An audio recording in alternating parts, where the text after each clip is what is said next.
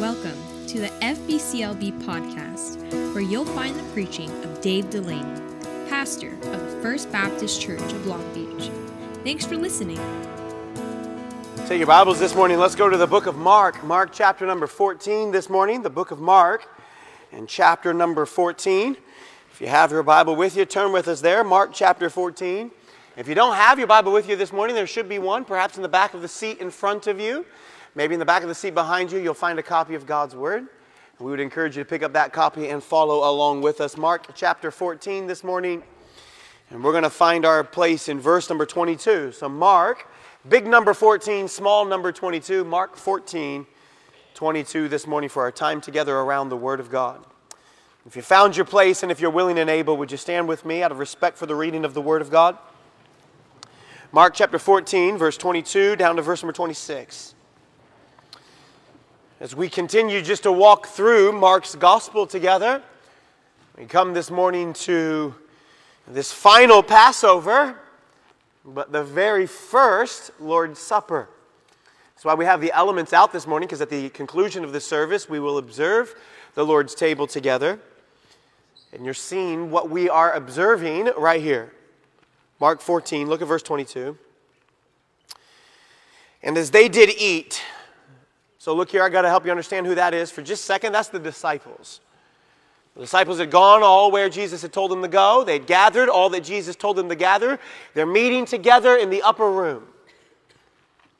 Now the Bible says that they did eat, and Jesus took bread and blessed and brake it and gave to them and said, "Take, eat.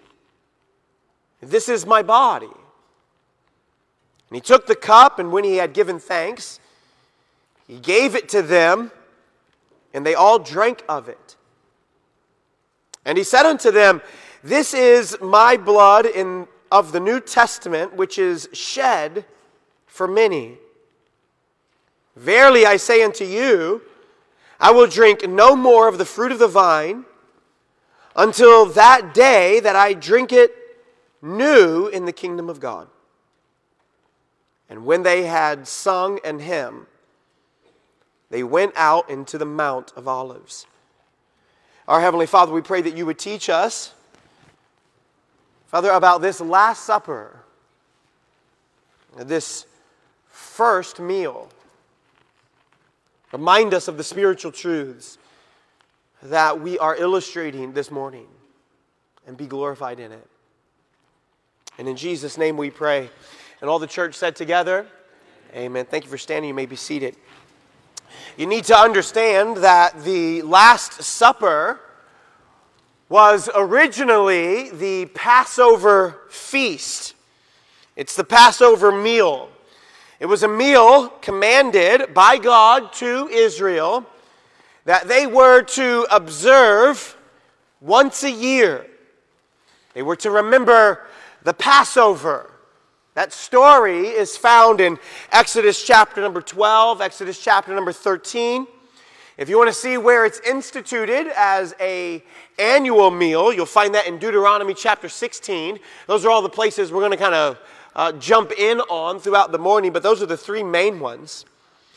And this meal was an observance. It was really a reenactment of what God had done for them when God had set them free from slavery in Egypt. So the meal serves then to remind them by way of action. This is what Jesus is partaking in. This is what the disciples are partaking in. And in fact, this is what all of those who had gathered in Jerusalem during this week, this is what all of them are partaking in. Every Jewish family is observing the same meal at the same time. They're following a particular order. There's really, in the text, is two really very simple ideas. First, which is in your outline, you'll see the final Passover. This is really happening here in our text, verse number 22, verse number 23, verse number 22 and 23. Jesus has instituted this already. Look up at verse number 12. And the first day of unleavened bread, when they killed the Passover. His disciples said unto him, Where wilt thou that we go and prepare, that thou mayest eat the Passover? And he, Jesus, sendeth forth 2 of his disciples, and he saith unto them, Go ye into the city, and there shall meet you a man bearing a pitcher of water. Follow him. And wheresoever he shall go in, say ye to the goodman of the house, The master saith, Where is the guest chamber? And where I shall eat the Passover with my disciples, and he will show you a large upper room, finished and prepared. There make ready for us. This is the record of that last Passover, that one meal. Now notice the disciples are asking Jesus very specific questions. They're saying, Where wilt thou that we go and prepare that thou mayest eat the Passover? And here's why. Because the Passover, although it was observed only once a year, had very specific rules that must be followed. There was an order to the events that they were to partake in. That is found for us in understanding the minutia, where he says here, down in verse number 15, he'll show you a large upper room, furnished and prepared. Everything that's necessary for the Passover will be there. That's what he's saying. All that's necessary for us to eat, you'll find in this location. We pointed this out last week, and I'll just use a quick reminder to you. Notice the detail of which the Lord knows exactly what is happening. How many times in our lives do we find ourselves not knowing what is coming next? And yet here, the Lord knows exactly what is coming next. He knows when it is coming next. He knows how it will go. The disciples here simply need to follow His word. They simply need to obey what He has told them to do. And by the way, the same is true for you and for me. We don't always know what happens next, but this is what we do know. God has given us His word. And all we must do is obey His word. Well, it may not be culturally acceptable. It may not be popular. Your neighbors may not think that that's the way you ought to do it. You might put a Facebook post up, and someone might give you the thumbs down. But we simply need to obey the word of God. I don't know what happens in your marriage next, but this is what I know: obey God's word. I don't know what happens for you at your office next, but this is what I know: obey God's word. Obey the Scriptures. And this is what they're doing here. They're simply obeying the word. So the disciples are asking Jesus, where is it that we will observe the word that has been given to us in Deuteronomy 16, Exodus 12, Exodus 13? And what is meant to be understood? A couple things about the Passover. First, here's what you should understand about the Passover. There's a letter A here under this first point. At the Passover, they were reunited in their community. The Passover meal was a meal that was designed to be eaten in individual homes. In fact, according to Exodus chapter 12 and according to Exodus chapter 13, the meat was not allowed to be taken outside of the home. So you had to eat whatever you were eating at the Passover, you had to eat it there before you left. And what this had done is it effectively had tied all of the observances of the Passover for each individual Israelite to their respective father's house. It caused there to be this nurturing, this instructing, this remembering, this teaching. The importance of fathers teaching their children to remember how God had delivered them, which, by the way, is the way that it should be. If you had a mom or a dad who at a very early age taught you about the things of God, well, then you are blessed indeed. If you have a mom or dad who at a very young age are trying to teach you the Word of God, look here, boys and girls, you have a great mom and dad. By the way, we need moms and dads who will help to teach their children the priceless Word of God. And when children come into an understanding of the Word of God, they are provided from the Word of God a secure identity.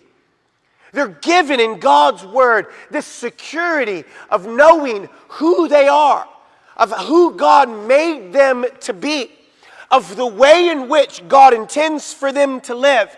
And God has given us His Word, and God has given you or me, He has given us fathers and mothers, Lord willing, who lead us in the Word and the truths of God, which you ought not, if this is what you have, you ought not to reject their instruction and teaching.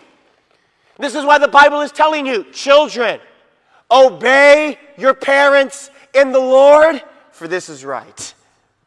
He doesn't say, children, obey your parents because they're always perfect.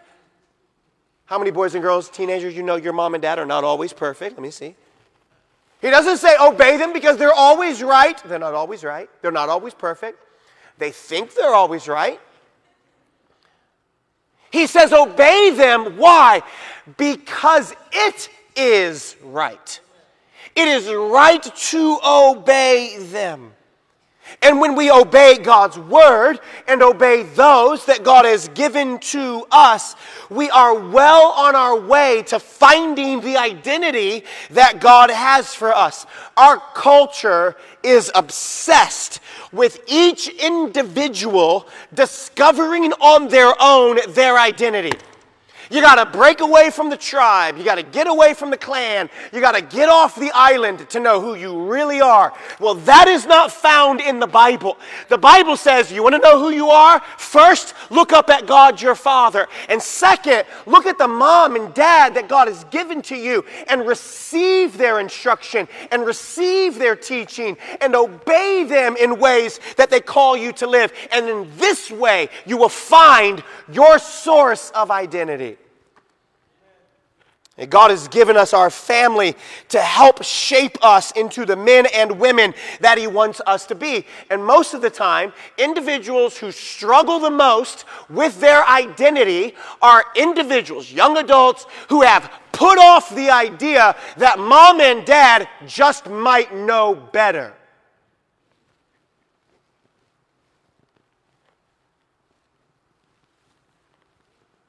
What could they possibly add to the conversation?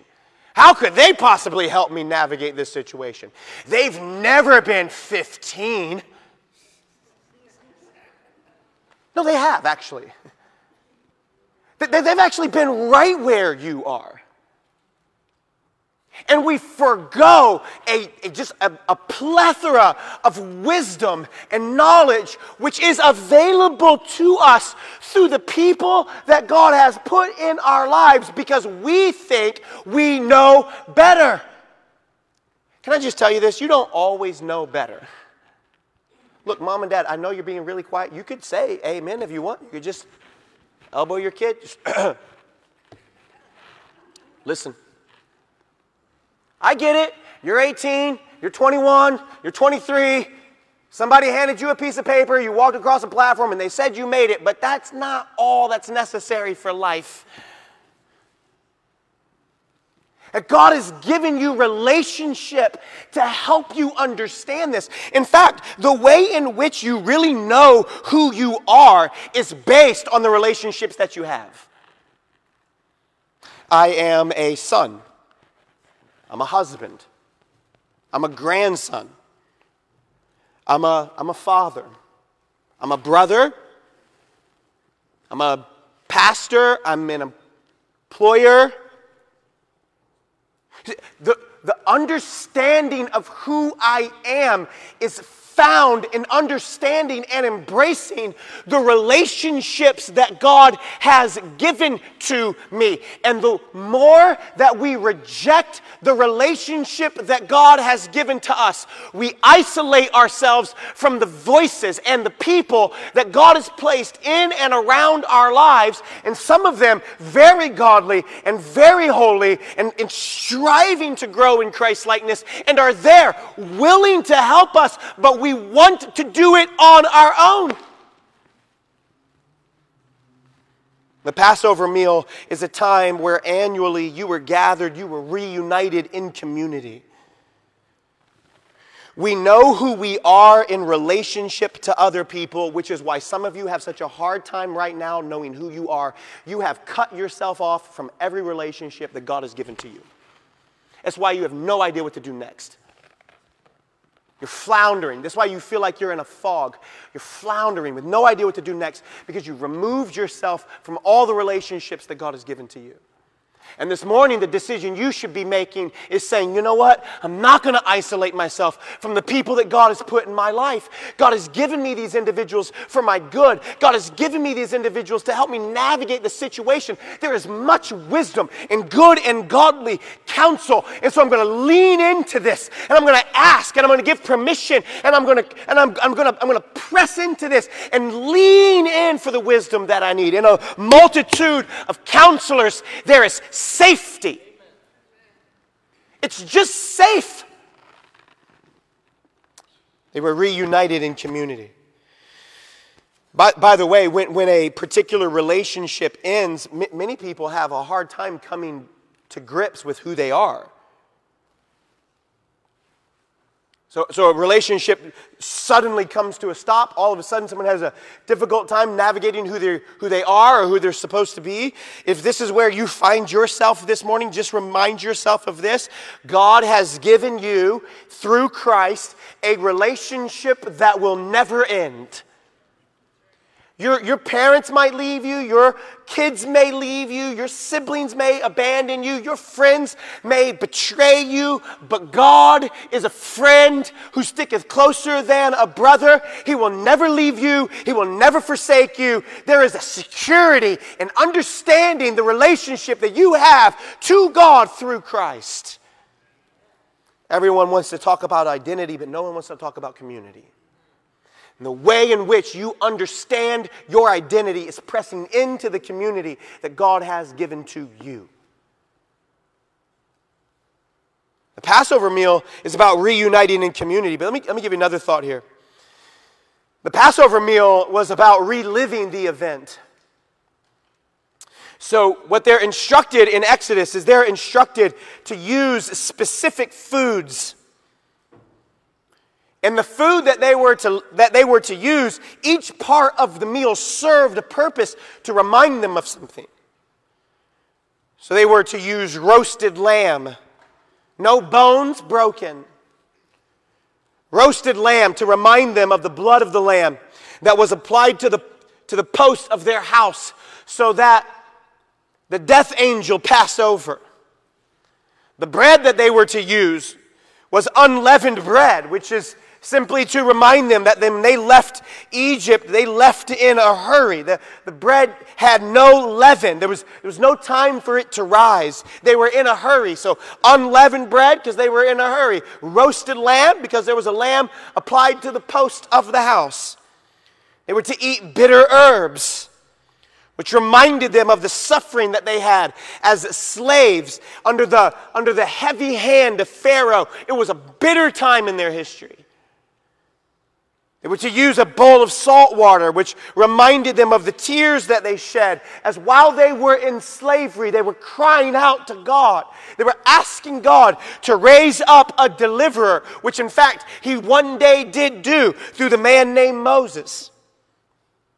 All of this, though, all of these elements were a way, a type of remembering.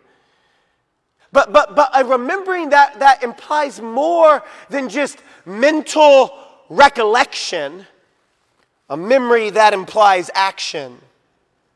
In other words, they were to remember the events of the past so they could be reminded of the action that they were to take today. They were to remember so that they might learn to be faithful. They were to remember so they might learn who they were, so they could be reminded of who they were, of where God brought them, and of what God had called them to do. Write this down. Obedience always falters when memory fails. Obedience always falters when memory fails. When we forget who God is, what God has done, who God has called us to be, when we forget, disobedience thrives. So what's the primary way in which you and I are to remind each other today of what God has done? Well, you can encourage one another. You can exhort one another, the Bible says. You can sing and worship with one another. You can gather together with one another. All of these are ways in the Bible that we are meant to be reminding each other about what God has done for us. Maybe for you, you want to create some things in your own individual family. You're going to have some family traditions, some physical objects that you're going to put in your house that will remind you of the work that God has done for you. Maybe it's as simple as just writing a note inside of your Bible, just reminding yourself about what God has done for you. What we're about to do in just a little while with the Lord's Supper is a reminder. It's a regular reminder of what God has done for us. This is why Jesus is saying, do this in remembrance. Don't do this in religion. Don't do this just in custom. Don't do this just in deed. Do this in remembrance. Remind yourself this morning of what Christ has done for us. And so that final supper, notice verse 22, as they did eat, Jesus took the bread, he blessed, he brake it, he gave to them. He said to them, take, eat, this is my body. He took the cup, and when he had given thanks, he gave it to them, and they all drank it. Verse number 23 ends with the third cup. I'm not going to go into all of this. We don't have time this morning, but there's 4 cups that they would have observed at this dinner. The first, the cup of celebration, the cup of gratitude, the cup of remembrance, or the cup of redemption, and then finally the cup of completion. Jesus has just drank the cup of redemption. This is verse 3. He took the cup, and when he had given thanks, he gave it to them, and they drank it. They all drank of it. And he said unto them, this is my blood of the New Testament, which is shed for many. A cup of redemption. Christ sheds his blood on the cross to redeem his people from their sin. And then he says, I'll no more drink. He said, I'm not taking that last cup. I'll no more drink. I will drink no more of the fruit of the vine until that day is fulfilled, and I'll drink it anew in the kingdom of God. So it's the final Passover, but there's a second thought here. And I want to just give you some principles here about what we're about to do as it relates to the Lord's table. It's the first communion. So when Jesus does this, he changes the order. Notice, he doesn't drink it. He says, I'm not going to drink this anymore. That bread you're eating doesn't represent you're running out in a hurry. That bread you're eating, it represents my body. Verse 22, take, eat, this is my body. You see that? The bread you're eating isn't bread you're eating in a hurry. The bread you're eating is a picture of my body on the cross. That blood you're drinking, that wine, that juice. It's not a picture of the blood that was shed. It's not a celebration. It's not the lamb applied to the post of the house. It's instead of the Lamb of God, which takes away the sin of the world. Jesus completely changes the meal. He says, I'm changing this, I'm transforming this. So now, every time you eat this, I want you to remember what I am about to do. The meal is transformed, and when you truly understand the transformation of it, you are transformed. You're changed. A few things that the meal does for us. First, the Lord's Supper reminds us of His incarnation. Write that down. Reminds us of His incarnation.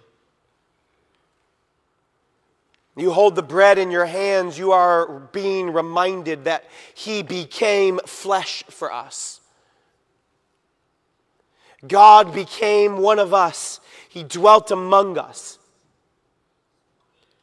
No one has a God like biblical Christianity. God who becomes one of His creatures. He knows us because He became us. Hebrews chapter 4. He was in all points tempted like we are, yet He was without sin.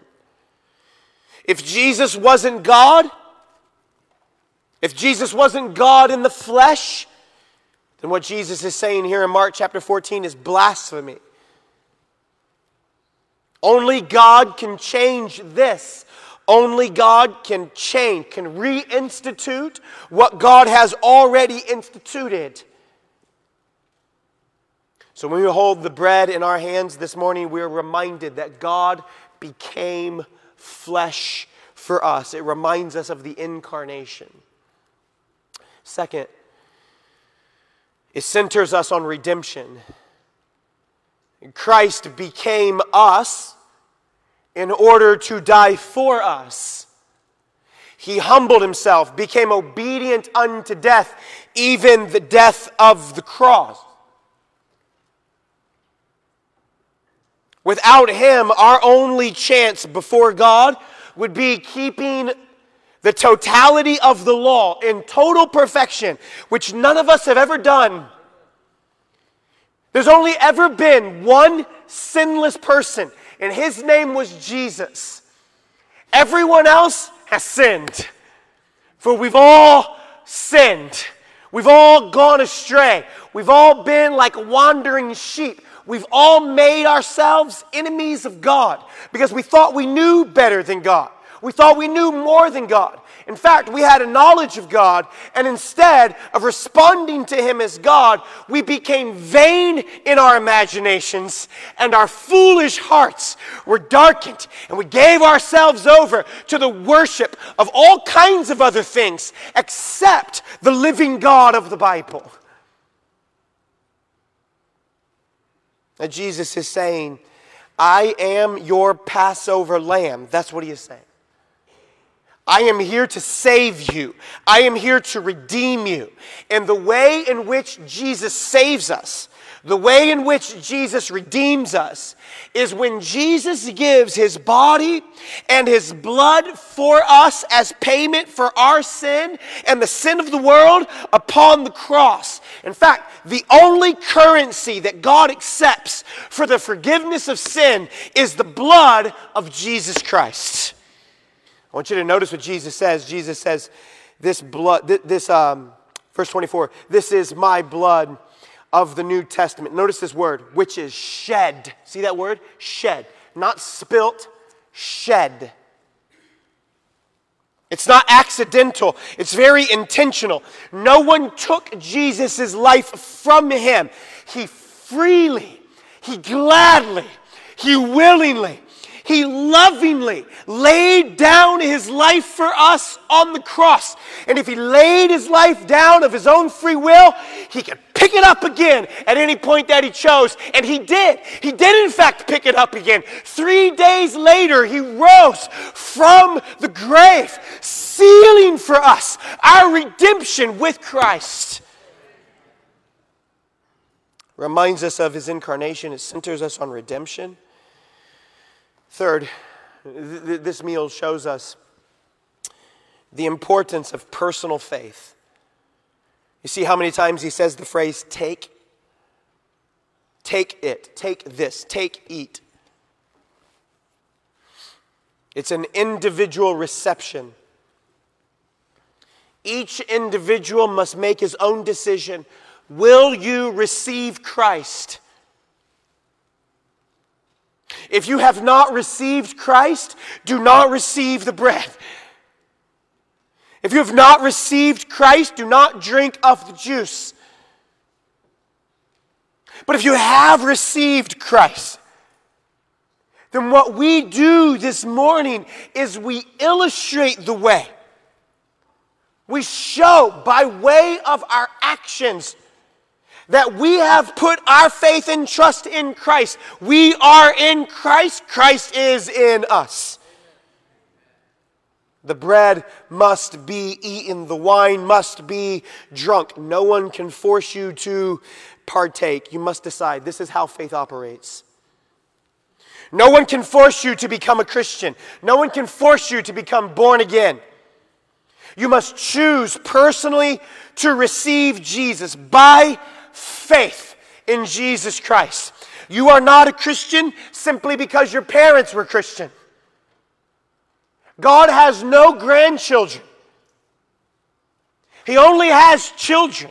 He only has those who have put their faith and trust in Jesus alone. You must choose to take. You can have a wonderful meal spread out for you. It can be all laid out on the tables, and you can starve to death if you don't decide to do something. Do you know what it is? Take it. Eat it. That's what faith in Christ is. It's taking, it's eating. I want to make another clarification here. We do not take Christ by taking the elements. We take the elements because we have taken Christ. I need you to understand this, because there are other religions who teach other things. No, we do not put our faith in elements. We put our faith in Christ. And having put our faith in Christ, we are then offered these elements that demonstrate the way in which we have put our faith in Christ. So taking these elements this morning, that does not bring Christ into your life. Only choosing to put your faith in Jesus brings Christ into your life. It shows us the importance of personal faith. Let me give you another one.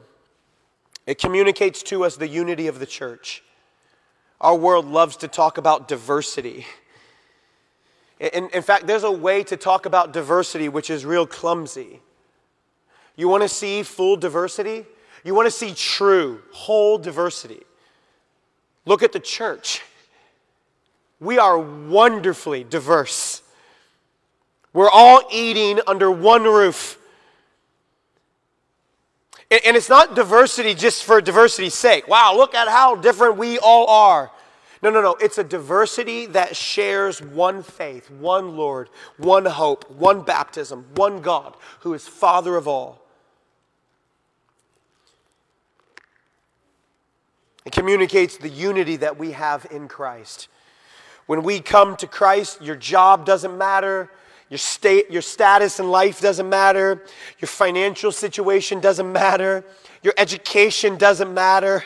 None of that is what binds us together. Your political preferences don't matter. None of that is what binds us together. What binds us together is Jesus Christ, who has loved us, who has given his life for us, who has shed his blood for us, and we are adopted into his family as brothers, as sisters in Christ through Christ. So that kind of unity, it has a name. You know what it is? The church. A local New Testament church. You think about what you really have in common with people around you right now. Not a lot. How many people in this room would you interact with apart from this? Very few. You may have some similarities, you may have some likes, you may have some things that you agree on. But for the most part, what brings the church together is Christ. Let me give this next one two more. A final two here. It reinforces for us the mission of the church. It reinforces for us the mission of the church. Jesus says, my blood is poured out for many. See it? Look at verse 24. This is my blood of the New Testament, which is shed, look at this phrase, for many. God so loved the world. Not the religious, the world. Not the perfect, the world. Not the civil, not the moral, the world. God loves you. And that's the mission of the church. The mission of the church is to make known the message of the gospel. The gospel, and the gospel alone, is the power of God unto salvation. The gospel, and the gospel alone, is why we gather. The gospel alone, is why we do all we do. It's why we support missionaries. It's why we run vehicles. It's why we teach classes. It's why we gather. It's why we sing. It's why we study. It's why we read. It's why we fellowship. It is the gospel. The gospel is the power of God.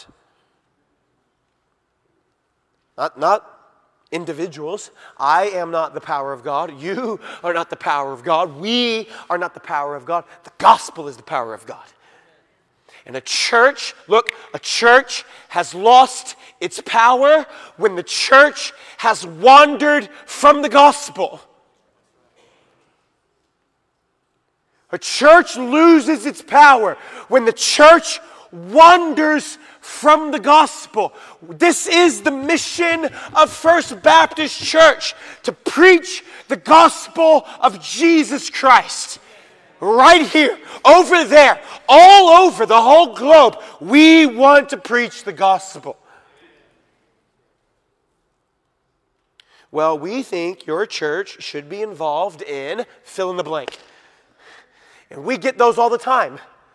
And we try to do as many things in our community as we possibly can. But let me tell you what our primary thing in this community is. Our primary mission in this community is to preach the gospel.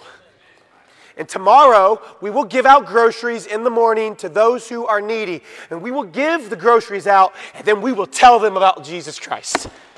And we'll open up a clothes closet for those who come through if they want to get some clothes because they're in need. And we will gladly offer to them socks and gloves and coats and hats and shoes. And then we will tell them about Jesus Christ. The mission is the gospel of Jesus Christ. Do not forget that, church. Do not forget that. By the way, if you have clothes that you want to get rid of, don't give them to the Goodwill. Bring them here. We'll give them out. It reinforces for us the mission. This blood that Christ shed was for many. It's for everyone. It stirs up in us a hope of his second coming. Look what he says, verse 25. For verily, I will drink no more of the fruit of this vine until that day that I drink it anew. Watch this. In the kingdom of God. Jesus knows. Jesus knows what he is going to do. He's going to die. The disciples are going to flee. Peter is going to betray. Jesus will be buried. The women will weep. The chief priests, the scribes, the Pharisees, they will rejoice. Pilate will wash his hands. And Christ will rise. That's what he's saying. I will drink it anew. You see the hope he's offering to the disciples? He's offering them this hope that what you watch when I am crucified on the cross will to you be the end of all that you thought. It is the worst possible thing. But what I am doing, it's what Jesus is saying, what I am doing on that cross, to you, you think it is the worst possible thing. But in reality, it is the best possible thing. because I am sealing for you your redemption.